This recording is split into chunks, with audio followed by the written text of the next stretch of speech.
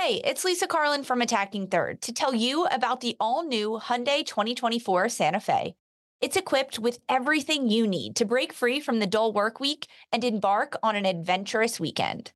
The Hyundai Santa Fe features available all-wheel drive, standard third-row seating, plus available dual wireless charging pads, ensuring that you can take on any adventure. It's ski season, and with the all-new Hyundai 2024 Santa Fe, I can easily load the car with all my gear plus my friends in the third row and make it right to the base of the slopes with all-wheel drive. Learn more about the all-new Hyundai Santa Fe at HyundaiUSA.com. Call 562-314-4603 for complete details. Robert Half research indicates 9 out of 10 hiring managers are having difficulty hiring. If you have open roles, chances are you're feeling this too. That's why you need Robert Half. Our specialized recruiting professionals engage with our proprietary AI to connect businesses of all sizes with highly skilled talent in finance and accounting, technology, marketing and creative, legal, and administrative and customer support. At Robert Half, we know talent. Visit roberthalf.com today.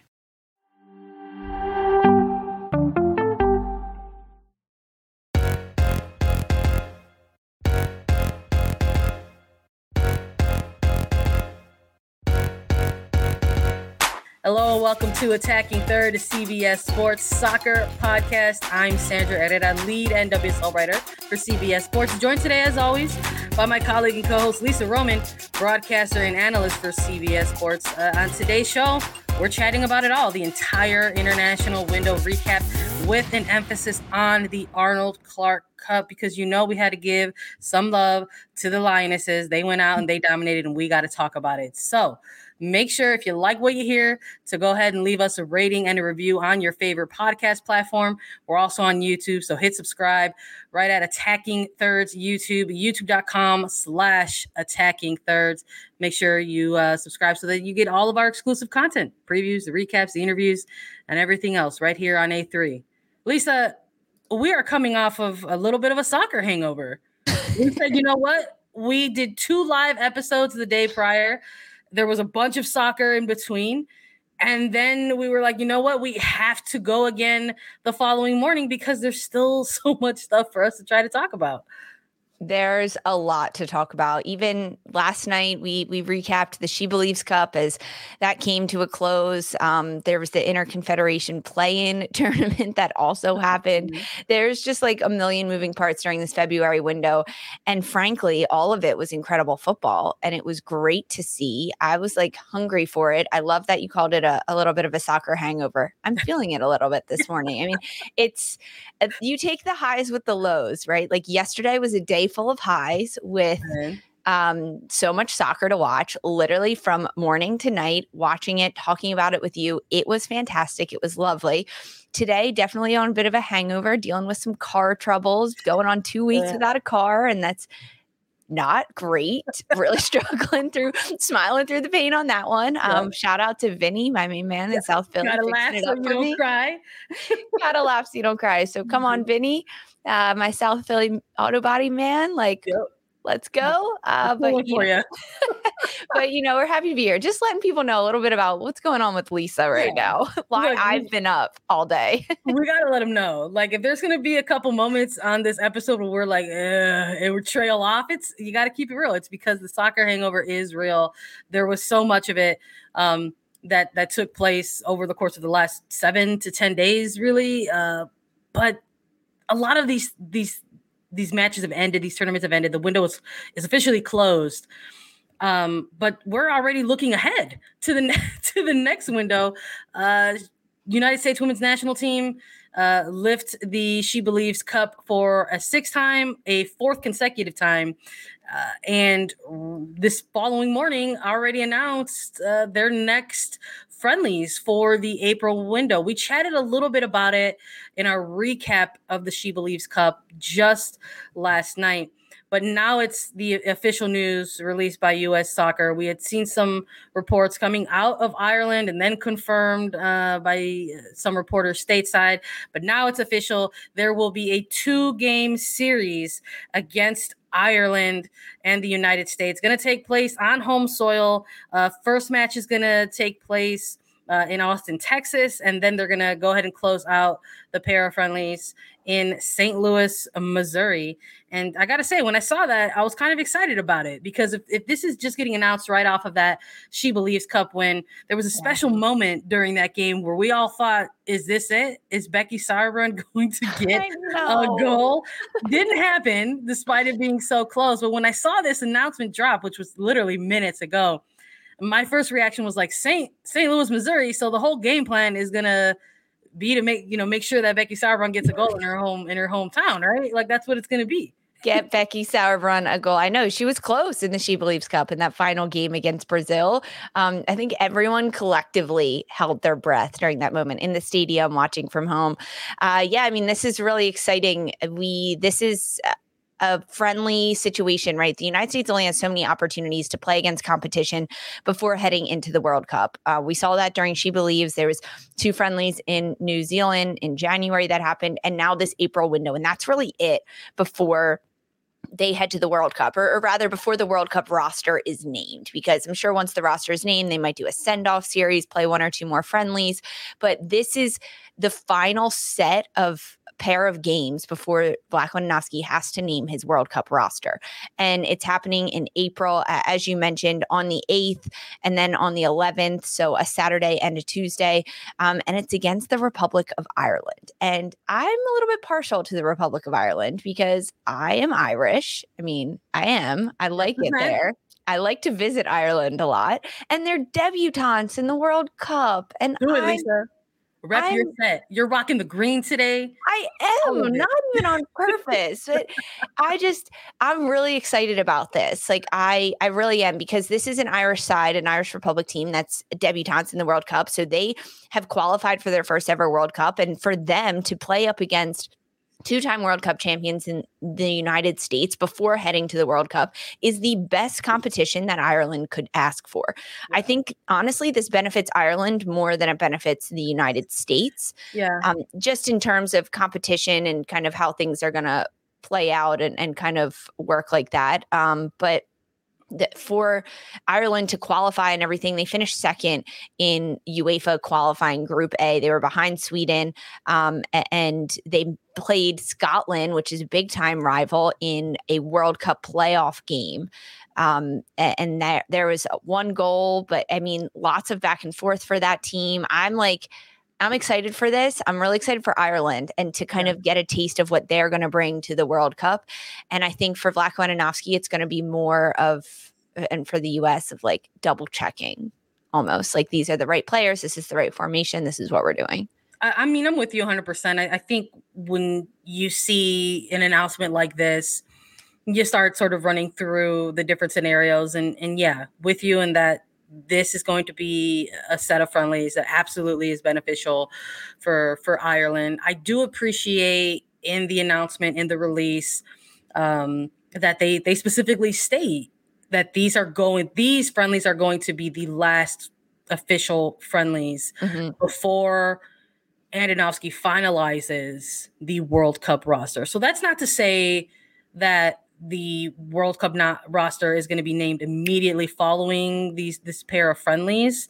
There's still going to probably be an extensive window of time where NWSL play is taken into consideration, I would imagine.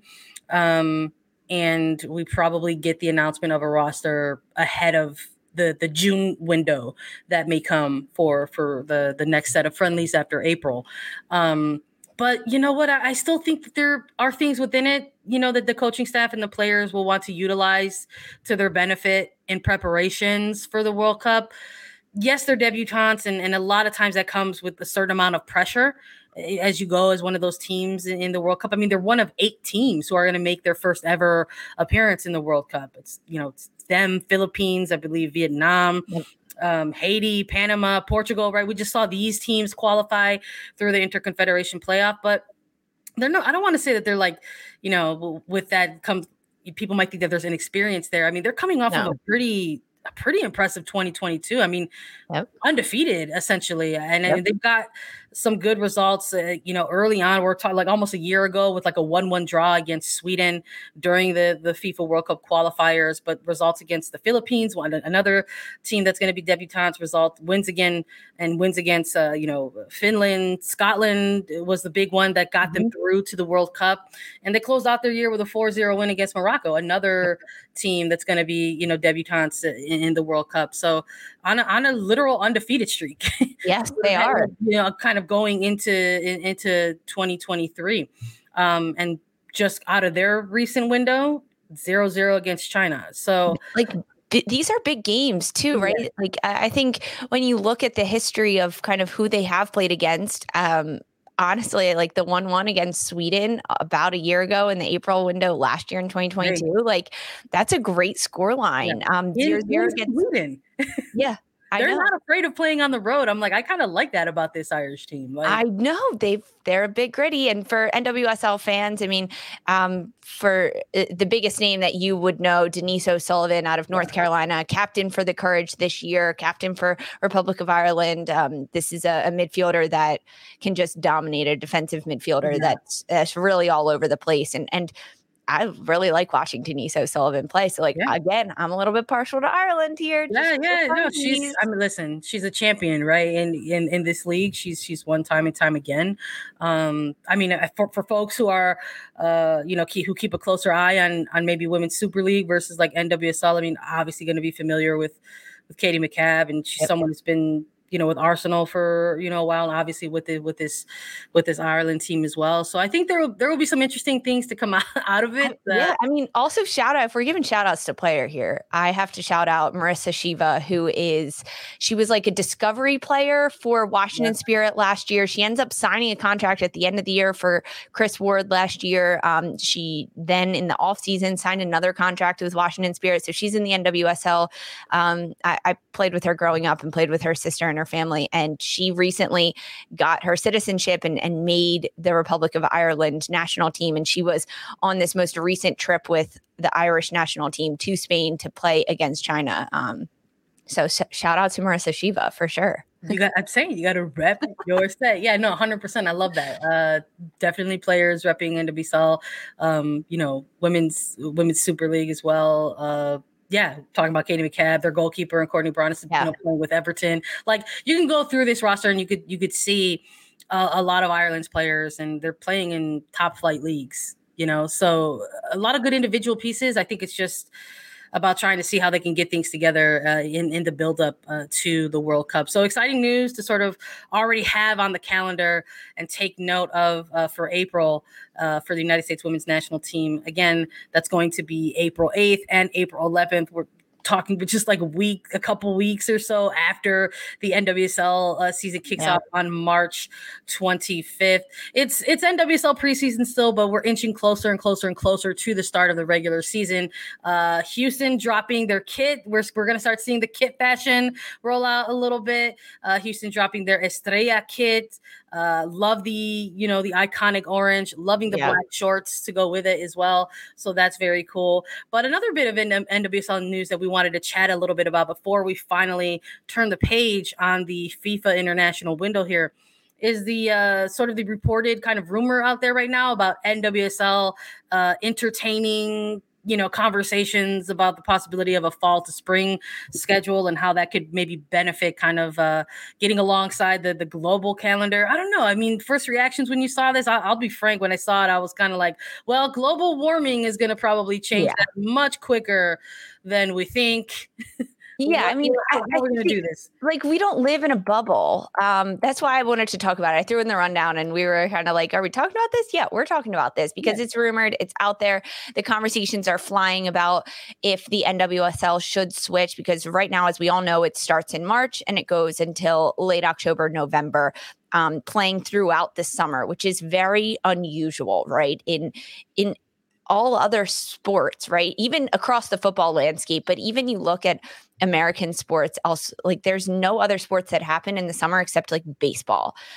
That's about it. And I love baseball. I worked in baseball for years, but it's just like a very different kind of energy that you're getting from this NWSL team and kind of what could happen with it. And when you look at the FIFA international schedule and the European soccer schedule, they are on this fall to spring schedule. They play throughout the winter. And that's why so often when there are FIFA windows, it really messes up, I'm going to say so-and-so, the NWSL schedule with players leaving. Even you look at the World Cup happening in the middle of our NWSL season. And that's because we are the only league in the NWSL that plays like this that plays like a spring to fall schedule. Now, yes, if we lived in a bubble, I think it would make sense for the whole world to be on the same schedule. It would change things a little bit with like loans and how trades work and everything like that. It would be a bit of a trickle down effect. The FIFA international window, it would be all on the same page, but that doesn't work. You cannot play at Red Bull Arena in North Jersey where Gotham plays their home games. You can't play in Chicago. You can't play in Portland or Seattle in December and January and February. I'm sorry, it just doesn't work like that. Look, I don't have much more to add. I'm just nodding my head like, yeah, I am in agreement with you. I mean, look, Texas gets ice storms now. Like that's a thing that happens. One of the things that came out of She Believes Cup was joy in the weather in Frisco, because just a year ago they were talking about how freezing it was. That's like a thing that just happens. I mean, Vlatko Andonovski even talked about that. He was like, last year at the She Believes Cup, we were shivering, and now we're in our shorts and t-shirts because they played a little farther south. But it just doesn't make sense logistically because it's an outdoor sport. And even like we look at the Women's Super League, right? Over the last couple of months, they have had games that have been canceled and postponed due to a frozen pitch. Yeah. Look, multiple games. I feel like when some of the episodes where we are, finding ourselves recapping Women's Super League, part of that has been talking about the games getting canceled or postponed or rescheduled. So listen, I also sort of feel like a little bit of deja vu in this. I feel like this is not something that has been sort of thrown out there just to see what'll stick. I feel like this isn't the first time that we've sort of, heard that the league might want to entertain a shift in schedule, et cetera, especially as the league continues to expand, really. So, it's just the geographic makeup of the United States is just different when you're talking about professional leagues in other countries. Like the commute and travel within England for Women's Super League is far different than traveling across the United States.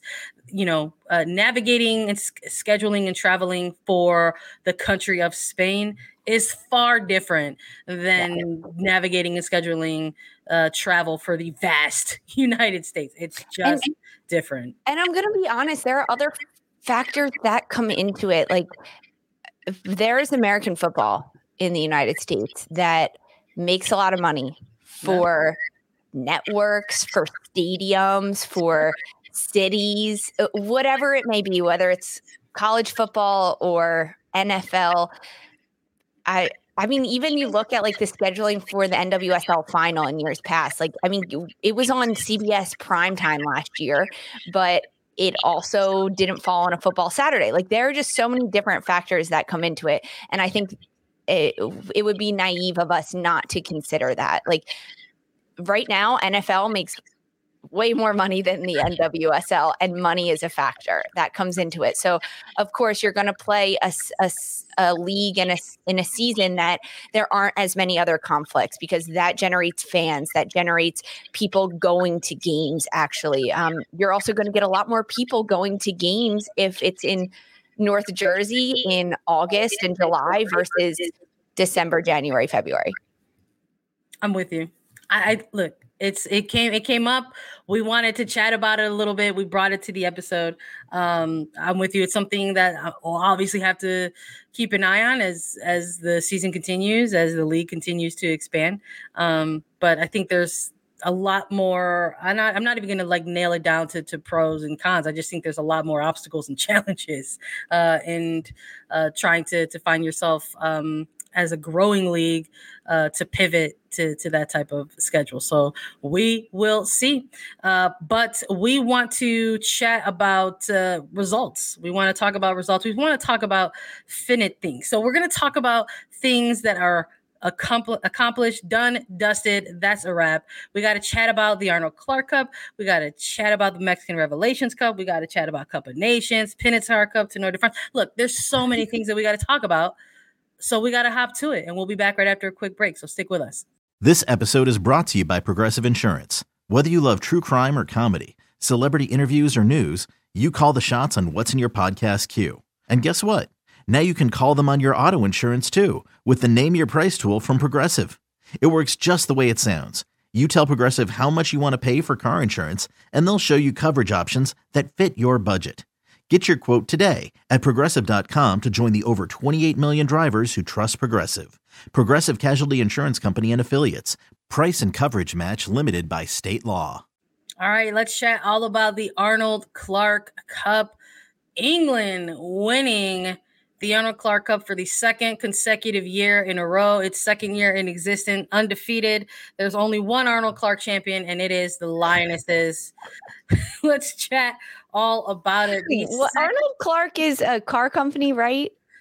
No, it is a used car company. Thank you for the clarification, yes. Sandra. That's why we have you here, to double check anything that randomly comes out of my mouth. Look, I was thinking about it, and I was just like, is there an American comparison that we can try to, give to our listeners, and auto lenders, maybe auto lender, or even maybe CarMax, perhaps, or Carvana. What's the ones that's car elevators? Is that Carvana? Oh, is that Carvana?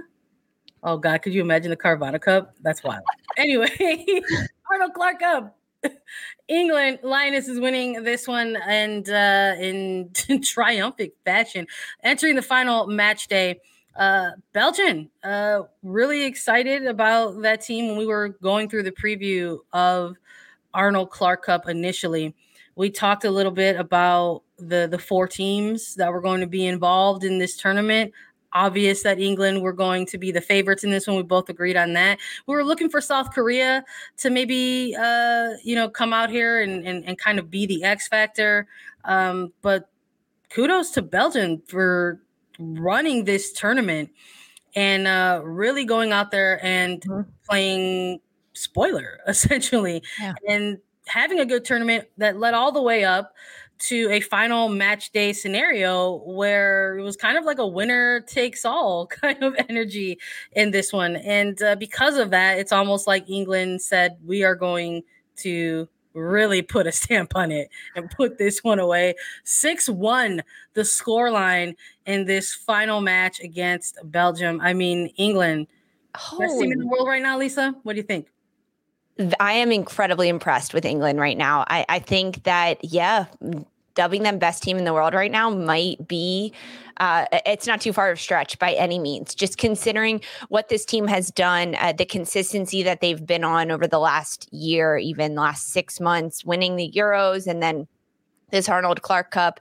They didn't just win the Arnold Clark Cup. They dominated and destroyed. When you look at the score lines, right? Opening day, it was 4-0 win for England over South Korea. Then they concede a goal on the second match day to Italy, but they still win 2-1.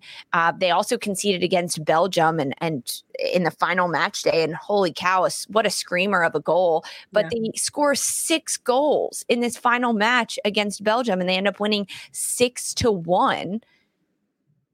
12 goals in 3 games for this English side. Unbelievable. They get 1 shutout. They concede 2 goals.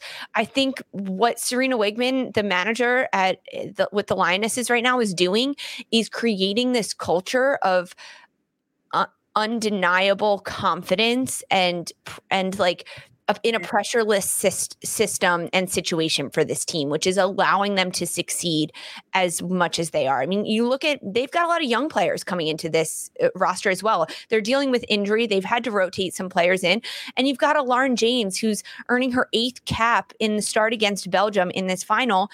Heck yeah, Lauren James. I want to watch this player play week in and week out. Good thing you can.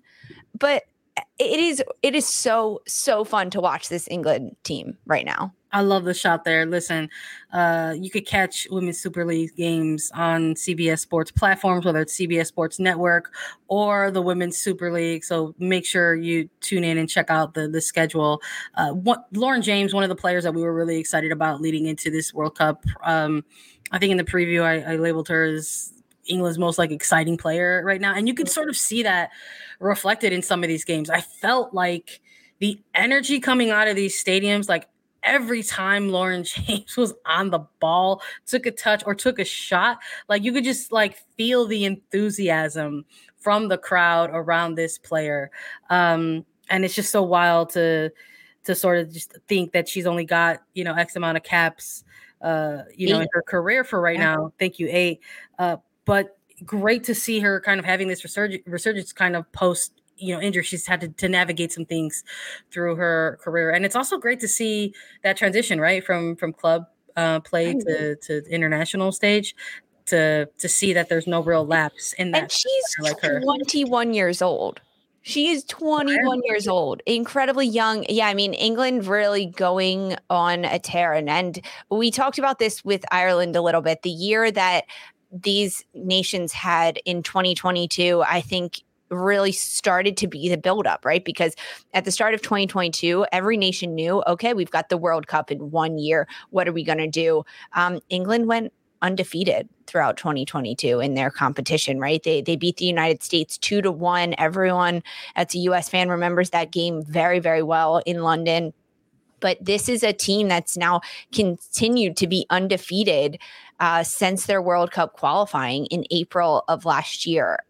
This is a team that's going on run after run. They're also putting up incredible score lines, right? We talked about the 12 goals that they just had in this Arnold Clark Cup, but when you look back at their 2022, they had a couple 10-0 score lines. Yeah, one against North Macedonia, one against Luxembourg, but yeah. I don't think the Americans have done that too, but I think it's the way that England is doing it, right? They've got a lot of balanced scoring. They've got really impressive mindset. They've got this gritty blue collar work rate about this English side that is kind of we've got a chip on our shoulder to prove the world wrong, that we are the best in the world. And honestly, watching this Arnold Clark Cup, I was pretty jazzed, a little nervous for the World Cup. I mean, they're playing with swag right now, man. Totally. And that's really, it's so cool to see, honestly, because this is an England program that has had talent on it for numerous cycles at this point. And you could just it's a really good example of what having the right coach at the right time can do for a program. And watching these players thrive under Sarina Wiegman and really respond to her rotations as well, I think is really, really cool. Sometimes when you try to mix things up, it could, ruffle feathers in the locker room. But I think it's important to know that within. They're all bought in, and it's important to know within each of these games that it's great that you mentioned balanced goal scoring, because the different goal scorers in each of these games, I think, is also what stands out to me. Even if it's that first game against South Korea, whether Stanway, Kelly, Russo, James, all 4 different goal scorers for each of the 4 goals against that opening match in South Korea. Rachel Daly, the lone goal scorer against Italy in the 2-1 scoreline there. And then you've got this massive scoreline 6-1 against Belgium, where it's Williamson with a couple of goals. Kelly gets on the board with a couple of goals again. They force an own goal, and Lucy Bronze joins the party as well. So it's that is also just so strong So when you're strong. looking at this England team moving forward. It's like, yes, are you, can you look at some of the top teams right now and pluck out certain storylines? Yes, you can. One of those with the United States is the fact that Mallory Swanson is on this incredible goal scoring tear right now, right? Mallory Swanson, 1 of 1. And then you're looking at this tournament in Arnold Clark Cup and you're looking at everybody joining the goal scoring party. It's impressive. It is so impressive. I mean, yeah, the balance scoring for sure, but also if you go back and watch, plug for Attacking Third YouTube right now, because we have all the Arnold Clark Cup highlights. Watch those highlights of England versus Belgium, because yes, there were 6 goal scorers. Yes, there was a lot of different goal scorers actually in that game for England, but the quality of the goals and the variety of how the goals were scored were very impressive. Crosses coming in from the box, and they even forced an own goal for Belgium. And heading into the halftime, it was 2-0 for England going up, and they end up getting 4 more in the second half, one of those being forced an own goal. And they also give up a goal, but a really well-deserved goal to give up. Like, kudos to Belgium for knocking that screamer down. I also think it's important to give a shout out to the Belgian goalkeeper, Nicky Evard, who was in this match, because this player played lights out. Holy cow, 6 saves for Nikki during this game. As she, by like the 40th minute, the 50th minute, she was like covered in grass stains. Her jersey was completely destroyed with how much effort she was putting out, how many acrobatic saves she was being forced to make that England was forcing her to make. I think it was really impressive to watch that side of it too. I mean, for her to, you let up 6 goals and that's not great, especially one of them being an own goal, but it very easily could have been like 8 or 9. It's hard. It's hard. It's tough to think about, really. The scoreline's already as lopsided as it is. And then to sort of imagine that it could actually have been 7 or 8 or 9 at some point. But England, honestly, this was just a reminder, I think, of who they are and what they can be in the World Cup. For the other teams, I think a great showing for Belgium. I would like to sort of see where they go next with this. I think they've got great young pieces and good talent, but they are not World Cup bound. So it's going to be interesting to see how they continue to navigate not just the remaining international windows this year, but really this next duration of the cycle moving forward.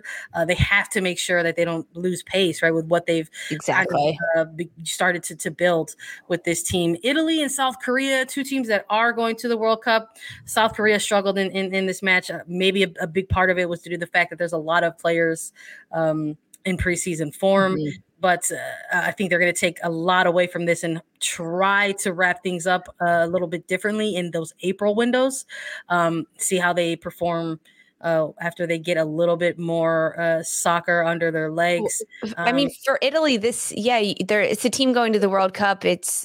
They're playing Colombia in this April friendly. But when you look at the group that Italy is in for the World Cup, Argentina, Sweden, South Africa. That's rough. They start off playing Argentina on the 24th, and then July 29th, they play Sweden. That's just, it's going to be tough. It's going to be an uphill battle for Italy in the World Cup. Yeah, for sure. But it was great. It was great to have the Arnold Clark Cup make its return and visit. We'll see them again, and I'm sure England will, be favorites once more. Congratulations to the Lionesses for reminding everyone who they are. We'll keep an eye on their April window as well. They are going to, I think, face off against, I don't remember at this moment. I'm so sorry. I know a lot of teams right now are announcing their April windows. I know we talked about United States and Ireland, and then we chatted a little bit about Australia, and then we chatted a little bit about France and Canada. England is going to play against Brazil and Australia. Yikerton. Australia 1 game, and then Brazil 1 game. Yeah. You'll love to see it. Yikes. I'm curious as to what that scoreline is going to look like. If they're ending off Arnold Clark Cup 6-1 against Belgium, I'm a little curious of what that's going to look like or could look like against an Australian side. And we'll talk a little bit about why, because there are more tournaments that we have to recap for you all. So stick around. We'll be back after a quick break. Okay, let's touch a little bit on some of the other kind of round robin style tournaments that took place during February's wild window. Let's start with the co-host. Let's talk a little bit about Australia and how they fared in the Cup of Nations. Newsflash: they won. They went up against. They hosted a tournament in Australia against Spain. They invited Jamaica as well, and so we're looking at some of the fixtures between all four, of these teams ahead of the World Cup. It's a little bit of a trial run, right? Because for Australia, they're going to be the host in this one. And I think with that comes a certain amount of pressure, as the co-host, you want to perform well, for your country. But I think for this window of players, right, in Australia, it almost sort of feels like maybe this could be the moment, that this is the window of time where they really want to try and make a run, because there have been previous occasions where this Matilda's side is found themselves participating in international competition and have ended on a disappointed note, whether it's been exiting group stages or exiting early first editions of the knockout rounds. So they get a chance to take a look at Spain and Jamaica, who are two other teams that are going to the World Cup, and they get a look at Czech Republic, pretty difficult and stubborn European side to play against for sure. But opened up this tournament with a 4-0 win against Czech Republic, and then defeated Spain 3-2 on their second match day, and wrapped up this tournament with a 3-0 win against Jamaica. So I think, look, the one that stands out, I think if you're looking at all these, probably that 3-2 game against Spain. We're talking a little bit about England and how you have different goal scorers sort of stepping up and making a point. And it looked like for Australia, it mirrored a little bit of similarity there. From game to game, you had different goal scorers in each game. No, it's definitely a positive for Australia coming out of this. I mean, this was a big tournament for them to be able to host this. It was the second time that the Cup of Nations was happening with a couple years gap in between. And I think there is a lot of pressure on Australia that their country's putting on them, maybe that the world is even putting on them, and probably that they're putting on themselves a little bit. And they have to try to balance that. I think they've done a nice job preparing themselves for this World Cup with all the different international friendlies that they've been able to host. And I think that the country in itself, right, is doing a good job of that. I mean, we have to look at that 3-2 win over Spain, because this is an Australian team that in the first day won 4-0 over Czech Republic, a stubborn Czech Republic team, as you mentioned. And that was a dominant win. That was a great win. 3 goal scorers on 4 goals, pretty spread out as well. They started really fast against Spain in this second match day. It was quick. They were on the front foot. They put Spain on their heels to start this game. And before you know it, heading into the halftime, Australia is up 3-0 over this Spanish side. And this is what worries me about this Australian side. That's what worries me. They went up 3-0 against Spain after a really consistent first game against Czech Republic, and then they conceded 2 goals to Spain. Spain was climbing back into it. Spain did not give up. They wanted to fight. They wanted to win this game, and Australia let their guard down a little bit. Spain comes back in the 73rd minute, and then in the end of the game, stoppage time, end up scoring the second goal. But that's a little too close for comfort for me. I mean, scoreline says a lot about games, but I think you have to really watch it and see how the game unfolds to understand the flow of it and how it happened. And I was worried for Australia during this game. Look, I think with this match in particular, you've got 2 fairly high-ranked teams going head-to-head, both headed to the World Cup as well. And the timing in which these goals came, I think, is important, as you noted, because they were later in the second half, whether it was Carmona's goal in the 73rd minute or a 94th stoppage time minute goal. That could come back and haunt you in a World Cup, So they got out of it. That's how you lose games in the World Cup. If you're not willing to defend until the very last second. I mean, we can even relate this to the Americans game that they just played, United States in the She Believes Cup against Brazil. The final minutes, Brazil is doing everything they can to get on the board and get a goal. And the United States is in a low block. They're defending. They're getting everything out. They've dropped Taylor Korniak between the center backs, the tallest field player, just so anything that comes in over the top of a set piece, off a corner kick, Korniak can head it out and get on the end of it. It's that, and that's the little bite that Australia didn't have at the end of that Spain game. I think it's frustrating too, as like, again, I'm talking about this current roster of players. These are all players who've played together for quite some time. I mean, Sam Kerr representing her nation since she was like a teenager, and it's just kind of like this sort of has been a part of the team's reputation, I guess, for lack of a better word. This sort of these defensive breakdowns that you see from time to time from the Matildas, kind of coming to light, and often coming to light in this manner later in games or against other top opposition. So they end up the winners, though. I think they were the only team in this competition to have all 3 wins. And collect all of the 9 points. And it was, listen, I think it was just cool to just even have the Tournament of Nations back, right? I agree. One of those tournaments, when we were previewing this window, we talked about how this tournament was making its return, that we saw this window of kind of tournament be affected by the ongoing pandemic. And right at its peak, they put a pause on it, and there was no Tournament of Nations for a couple of years. I mean, it made its return, I think, they said that was one of the things that it was making its return in 4 years. So the fact that they cranked this back up again, I think, is a big win in general for the Federation. The fact that they cranked this back up and hosted it, and they're on their way to being co-hosts of the World Cup, I thought was very important. And I think every window and every minute within these matches is going to count, especially for these World Cup bound teams.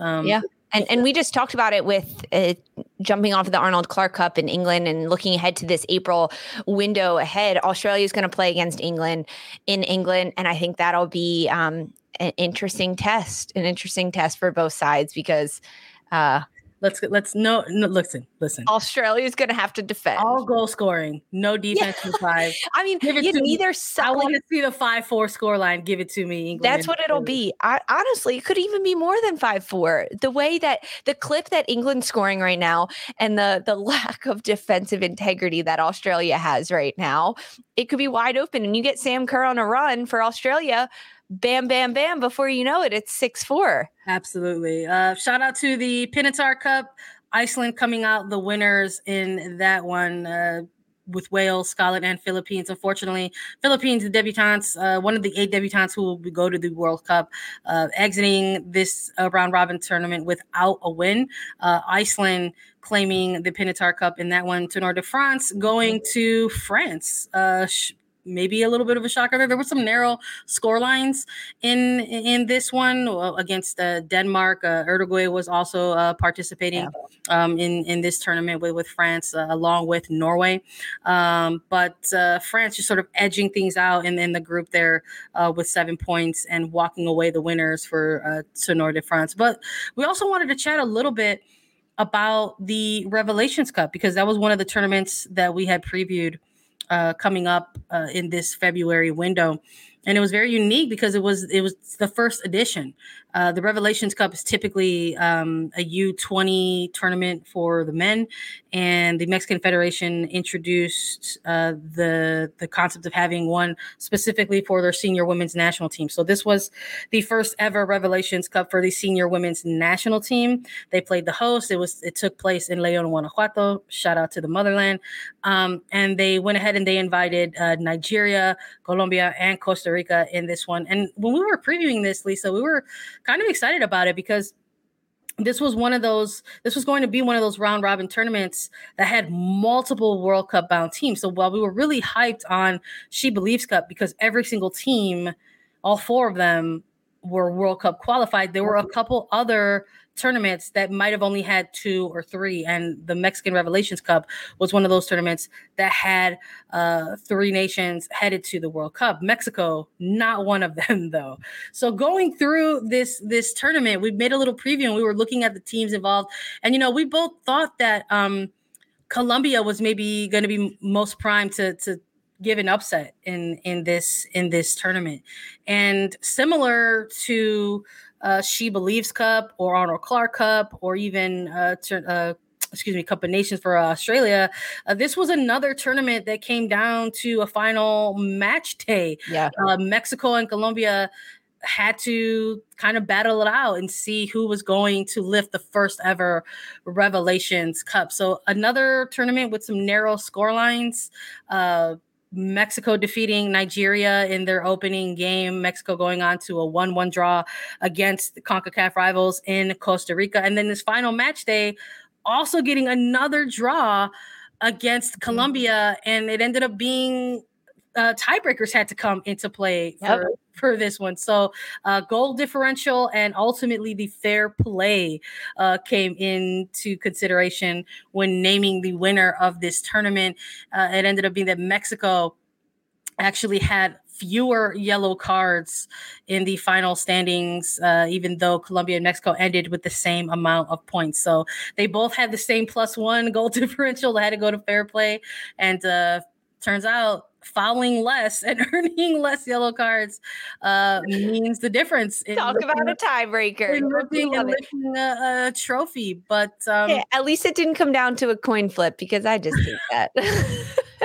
But yeah, I mean, talk about narrow score lines. You mentioned that in the Pintar Cup, but this one, all 1-goal games, if not draws for this Revelations Cup. I think the competition really, really tight. Talk about defending, right? Like we go from one side of the coin to the other with England, Australia, and now you're looking at these nations, Mexico, Costa Rica, Colombia, Nigeria. They're putting their bodies on the line every single play to keep the ball out of the back of the net for their opponents. It was fun to watch. I was a little disappointed in Colombia throughout this as well. I mean, I know that you're, of course, partial to Mexico.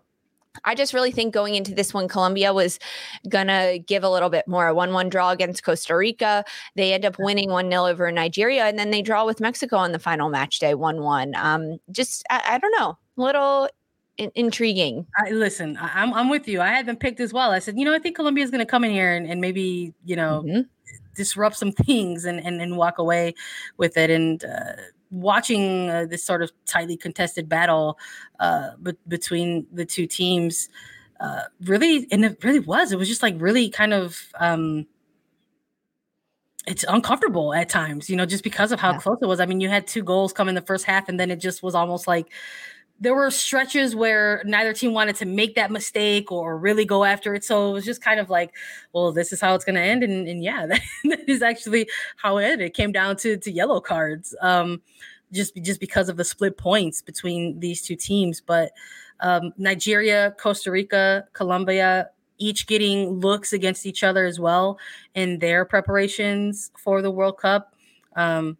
Just like everyone else, they've got minor windows remaining to have precious time together in the buildup to the World Cup. And I am partial to Mexico. I've been waiting for Mexico to get back into World Cups since 2015. And you and I covered that epic summer of soccer, and you saw it firsthand. I was gutted. I was devastated. I was sad, man. When Mexico weren't able to do the thing for like a second consecutive qualifier. Yeah. I think it's shocking and sad. I mean, sad. I'm going to be honest. It's sad. I feel for Mexico. I feel for you. I would have loved to see Mexico in this World Cup, and to think that now there are 6 CONCACAF nations playing in the World Cup, and the fact that Mexico is not one of them is you couldn't have guessed that a year ago. It's so like interesting. It was so interesting sort of watching the Revelations Cup adjacent to like everything else that was happening. I mean, we saw Haiti and Panama clinch spots in the World Cup. They made it not 4, not 5, but 6 CONCACAF nations that are going to be represented. in Australia and New Zealand. And that's sort of where I'm putting my joy right now. Like I'm so in for CONCACAF in this 2023 World Cup. And then there's that other side of me that's like, yeah, and that meant that Mexico was what it cost. You know, it's just like so it can be discouraging, but I think similar to Belgium and watching how they navigated the Arnold Clark Cup, I don't want the federation to continue to lose the momentum and ignore the strides that this team has made. Part of the Mexican women's national team trying to make a return to a World Cup has been an ongoing process through 2 cycles. That's included the launch of a women's domestic professional league, that has included the return of players to Mexico. We're talking about players who represented Mexico in 2015 and are now back and playing in Liga MX Femenil in an effort to crack through to the women's national team once more, and then possibly go to another World Cup, whether it's somebody like a Steph Mayor or a Bianca Sierra. I mean, Charlene Corral is back and playing with Pachuca. So I just am like, there's just so many different moving parts for Mexico in their eventual journey back to a World Cup. And apparently a big part of that story is going to be competing against World Cup bound teams. Yeah, and them staying at home and watching that and sort of. I think it was important they stayed at home for this friendly. I really do, because, as you said, they need to. I don't want anyone to lose faith in them. Like, I don't want their federation to not allocate enough funds anymore, right? Like, that's such a conversation right now of allocating the funds for these national teams. And this is a side that is doing a lot, right? You talked about Liga MX Femenil and the growth of that league and how much, believe me, it will not be long before Mexico is back in the World Cup, back on top of things. I think the fact that this tournament, you know, that they created, they included them, that it even exists, is a huge turning point and a huge signal to that they want to continue, the development of the program. So I think them going out there and ending out this inaugural event with a win as title holders, I think is also equally important. So felicidades and congrats to Mexico for lifting the inaugural Revelations Cup. We will hopefully continue to get to see their journey along the way through this cycle and how that looks. But an exciting time during this February window. It might have answered a lot of questions for folks out there around a lot of different national teams. Yeah. And we will see what happens in April, because just like the United States, for many teams, it might be the last window of games before we start to see these official FIFA World Cup rosters dropped. We'll keep an eye on that as they come through. That's all we've got for today, though. We hardly knew you, February Wild Window. We can't wait to see you once again. Thank you all so much. Wait, before we go, we have to tease something, Sandra. We have a special announcement coming, a special surprise. What do we call it? I don't know, but I'm excited for it. So stay tuned, everyone. We want everyone to make sure that in the next few days, it's really just like days away. Days away. We wouldn't tease something and make it like months away. No, we're talking days here. Yeah. Days. So just stay tuned.